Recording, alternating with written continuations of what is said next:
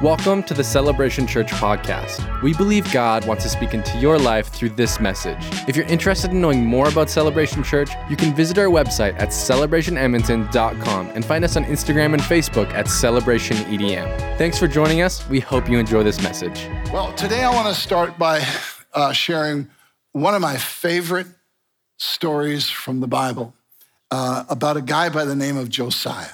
2 Kings chapter 22 and verse 1 says this: Josiah was 8 years old when he became king, and he reigned in Jerusalem 31 years. His mother's name was Jedidah, the daughter of Adai, and she was born from Bozkath. He did what was right in the eyes of the Lord and walked in all of the ways of his father David, not turning aside to the right or to the left. So here's Josiah. He starts kinging, I guess that's what you would call it, at 8 years old. And the scripture says that after 18 years of this, now he's like 26 years old, he decides to send out men to clean up the temple and also to pay the men that were doing some work, that were, restoring the temple. And the picture that we get here of what's going on is that church and the word of God were not really a big priority in Israel at this particular time. 2 Kings chapter, or in his life for that matter. 2 Kings 22 and verse 8 says, Hilkiah the high priest said to Shaphan the secretary, I have found the book of the law in the temple of the Lord. Can you imagine? They're cleaning church and they found the Bible because they cleaned the church. The janitor found the Bible. Crazy. I found the book of the law. So he gave it to Shaphan, who read it. Then Shaphan, the secretary, went to the king and reported to him, your officials have paid out the money that was in the temple of the Lord and have entrusted it to the workers and supervisors at the temple. Then Shaphan, the secretary, informed the king, Hilkiah the priest has given me a book. How bad is it when church members refer to the Bible as a book? Yeah. Come on. Man, pastor gave me this book. Wow, a book. And Shaphan read from it in the presence of the king. So he's got this book, it was given to him by the priest, decides, I'll read from it for the king. Now, we can tell pretty quickly that church wasn't a big priority when they had to clean the church to find their Bible. This is not exactly Israel's finest moment when it comes to worship or when it comes to the word of God being a priority in their lives. And it tells you a little bit about where Josiah's relationship was at with respect to the word of God as well. He may have been a good person, as the scripture says. He's following in the path of his father David. And so, yeah, he might be, morally good and all that kind of stuff. And he's kind of on track with his own personal life. But it doesn't tell you exactly that by his actions that he's really this passionate, God-following person. But as the scriptures are read, look at the response that happens in Josiah's life. 2 Kings 22 and verse 11 says this: when the king heard the words of the book of the law, he tore his robes. What follows is that over the next 48 hours, the king basically brings an absolute revival and revolution to Israel. He removes all of the idols. He transforms the place back to worshiping the Lord. He reinstitutes the celebration of Passover. In Israel, you're backslidden if you're not celebrating something that brought you out of slavery and into your promised land that should be celebrated every year. He reinstitutes that celebration of Passover. Well, what happened? What did he read that caused him to tear his clothes? We say, why would he tear his clothes? Well, it was basically a sign of humility and repentance. It was basically an outward sign saying, I'm tearing my clothes because God has just torn open my heart. Then he transforms his city. To understand this, you have to go back 400 years. The story starts with a prophet who comes to town with a word of judgment against the idolatry and idolatrous priests and their idol worship. In 1 Kings 13:2, here's the judgment. He cried out against the altar by the word of the Lord, O altar, altar, this is what the Lord says. A son named Josiah will be born to the house of David, and on you he will sacrifice the priests of the high place who now make offerings here, and human bones will be burned on you. Josiah, having heard that, could now see his life in light of the word of God. His life was transformed. He just discovered destiny. He found the passage of scripture that spoke to his heart and absolutely impacted his world. When he found it, his life was changed forever because he discovered that God has a plan and a purpose for his life. How many of you know God's got a plan and a purpose for your life as well? Josiah just saw himself, listen, in light of the word of God. In light of the word of God. Josiah was no longer someone who just came from a family with a history of having believers in it. He was no longer just this guy who's a king because, it was his birthright. He wasn't just some privileged kid on the throne, and he wasn't just trying to follow the faith of his fathers. It now became his faith. In this moment, it became his identity, not as a child of the line of the house of David, but as a child of God. Josiah didn't read this prophetic word as simply, oh, here, Josiah, here's your to-do list from the Lord. But it spoke to him at a deeper level about who he was and the fact that God had his hands on his life. Josiah just connected with his true identity. Josiah just connected with his calling. He connected with God's purposes that were on his life. And in that moment, he went from being passive and indifferent as a believer to active and a difference maker because now he saw his life in light of the word of God. From indifference to making a difference. It's your privilege and my privilege to see ourselves in light of what God's word says about you and I. That's our privilege in walking with God, that we get to look into the scriptures and find out who we really are and who you are as a Christ follower, because who you are in Jesus is your true identity. That's the place where you find out who you are. That's the place of securing that sense of belonging, of identity, of who I am as a person. Sadly, though, you can accept and confess Jesus as Lord and not be secure about things like God's love for you. You can still be wondering about that. You don't necessarily, even though you believe in Jesus as your Savior, this is the problem. You don't see yourself as God sees you. Josiah could have reacted very differently to the word of the Lord. He could have tried to opt out of holding on to by insecurity. He could have heard that scripture and went, oh, that can't be about me. I mean, I appreciate that my name's there, but must be a different guy. And, I just don't feel like this is really my call, or I don't feel like it's my time. I'm too young. After all, I'm only 26. And I'm still at home living in my parents' basement playing Game Boy. But anyway, moving right along. Or just simply with unbelief, just reading it and hearing it and going, yeah, I don't believe that. Instead, he embraced it, and it changed his life. This one verse of scripture spoke to Josiah and told him, like I said, not just a to-do list, but it told him, Josiah, you're called. You're accepted. You are loved by God. God believes in you. You have a purpose. God has his hand on your life. You are not alone. You are not forgotten, and you are not on the sidelines. And all of that was contained in what he read.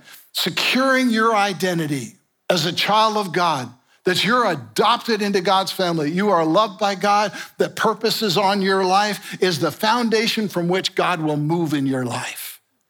When you see yourself as God sees you, you'll live up to what you see, not who you were. Yeah. But until you see yourself as God sees you, our tendency is to see ourselves as we were. Yeah. Seeing ourselves in light of our past, seeing ourselves in light of bad decisions, seeing ourselves in light of failures and mistakes or anything else that's gone. Do you know what can be equally messed up? Is just seeing yourself in light of your successes. Yeah. You can build your identity around your business. Oh, look at me. I built this business. I'm successful. I'm doing well. I'm financially well off. You can be all of that and miss the purposes of God for your life, or be lacking in a confidence about walking with God and faith towards God and so many other things because you just put your weight on that. But God's intention is to get you to see yourself in light of what he sees about you and says about you, so that you can live out when the scripture says, old things have passed away, all things have become new. Doubting identity is the scheme of the enemy against your life. Doubting your place in God's kingdom, your place in God's family, is the scheme of the devil against your life. So how do you know it? Because it's the scheme he tried against Jesus. It was the first thing he did. He worked on getting Jesus to doubt his identity. Matthew chapter 4 and verse 3, the tempter came to him and said, if you are the Son of God, tell these stones to become bread. Jesus answered, it is written, man shall not live by bread alone, but on every word that comes out of the mouth of God. Here Jesus had been fasting for 40 days. I think he'd be hungry. Then the devil tempts him with food. Says, oh, come on, give us a food miracle here, Jesus. How many know Jesus would do a food miracle eventually? To prove your identity as the Son of God. And Jesus is like, I don't need to do a miracle to prove who I am. Matthew chapter 4 and verse 5, then the devil took him to a holy city, had him stand on the highest point of the temple. If you are the Son of God, he said, throw yourself down, for it is written, he will command his angels concerning you, and they will lift you up in their hands so that you will not strike your foot against a stone. Jesus answered and said, it's also written, don't put the Lord your God to a test. Once again, the devil does the same play where he comes and says, if you're really the Son of God, challenging his identity and asking him to do something. But if you notice as you read the scriptures that the devil tries to use scripture out of context to manipulate Jesus.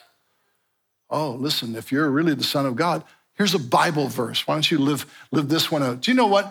The devil is still trying to use scripture out of context to manipulate believers and to manipulate the church.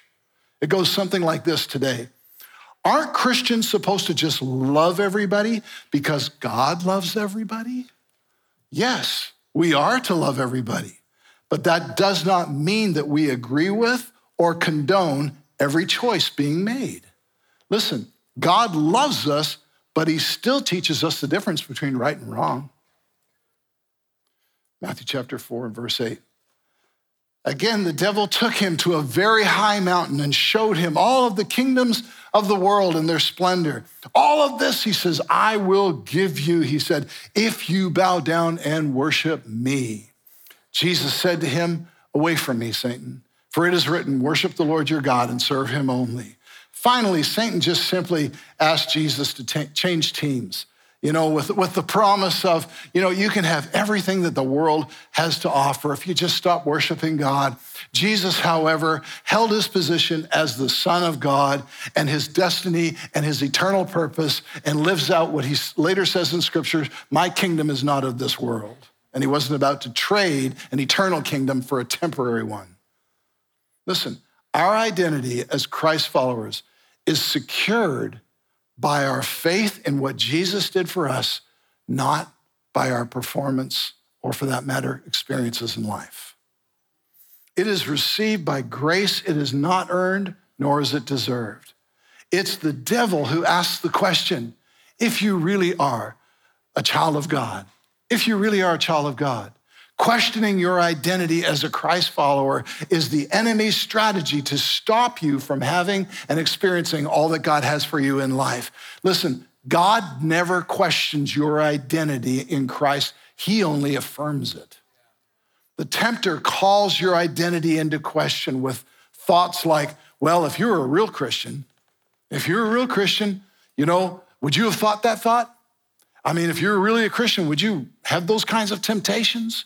Would you act out the way that you act out? If you're a real Christian, would you get angry and yell at your kids or your spouse on the way to church? Moving right along. Nobody's going to amen that. Let's just go on. Forget it, baby. If you're a real Christian, would you fall off the wagon? If you're a real Christian, would you continue to struggle with that habit? It is the devil's strategy to call into question your identity as a child of God. That is your spiritual position of being, justified and righteous, made right with God because of the blood of Jesus. And he does that using your fleshly human weaknesses. And we know from Scripture, we understand, listen, I am made right with God because of what Christ did, not because of my actions and all the rest of it. But at the same time, I'm being what the Bible calls being sanctified. That is, my life is continuing to be changed and renewed, and I'm growing, I'm developing, I'm building new habits, I'm gaining new thought patterns, all the rest of it, as I walk with God.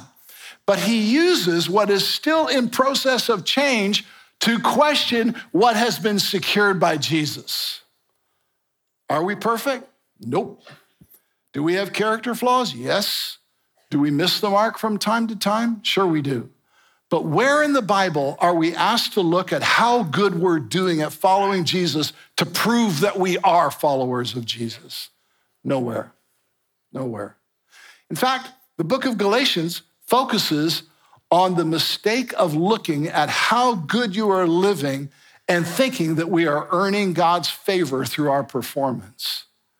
We're not even called to look at our progress as some kind of proof of faith. Where in the New Testament do we see Paul writing the church and making statements like this? Now that you've stopped being impatient, you're righteous. Or now that you don't blow up with anger and yell at your staff or your spouse, you're holy. Or now that you've broken that nasty habit, you're justified. This is never the case. And in fact, it's actually the opposite. It is the opposite. It's in knowing your identity as a forgiven, accepted, loved child of God, made right with God, that empowers you to see change happen in your life. You see, you and I can pray with confidence because we already know that we're accepted. We're not going to God in prayer going, wonder what he thinks about me today. Nope. You're already in the family. You're already accepted. You and I can stand against the challenges and the stresses of life because why? We already know God's on our side. You and I can trust in the leading of the Holy Spirit because we have a confidence God's put his presence in our life. You and I can fight the fight of faith in every area of life because we're already secure in our position in God's forever family. He is on your side to fight with you, to deal with whatever it is that's coming against you. I want you to know something. You never have to go into a battle of anything on your life questioning, well, I wonder if this is because God sent this into me because I'm not really doing good enough, or all that kind of nonsense that sometimes even gets said from pulpits. God has forgiven you. If you're a Christian, he loves you. You are adopted into his family. That is secure. That is no longer in question. And he's on your side to fight a fight of faith for whatever needs to change in your world.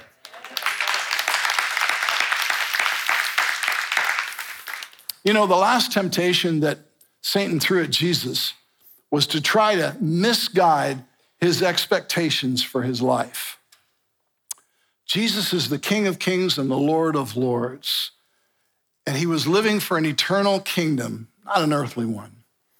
And yet Satan tried to tempt him to take what he could have on this earth and see his life in light of his earthly status, not an eternal one.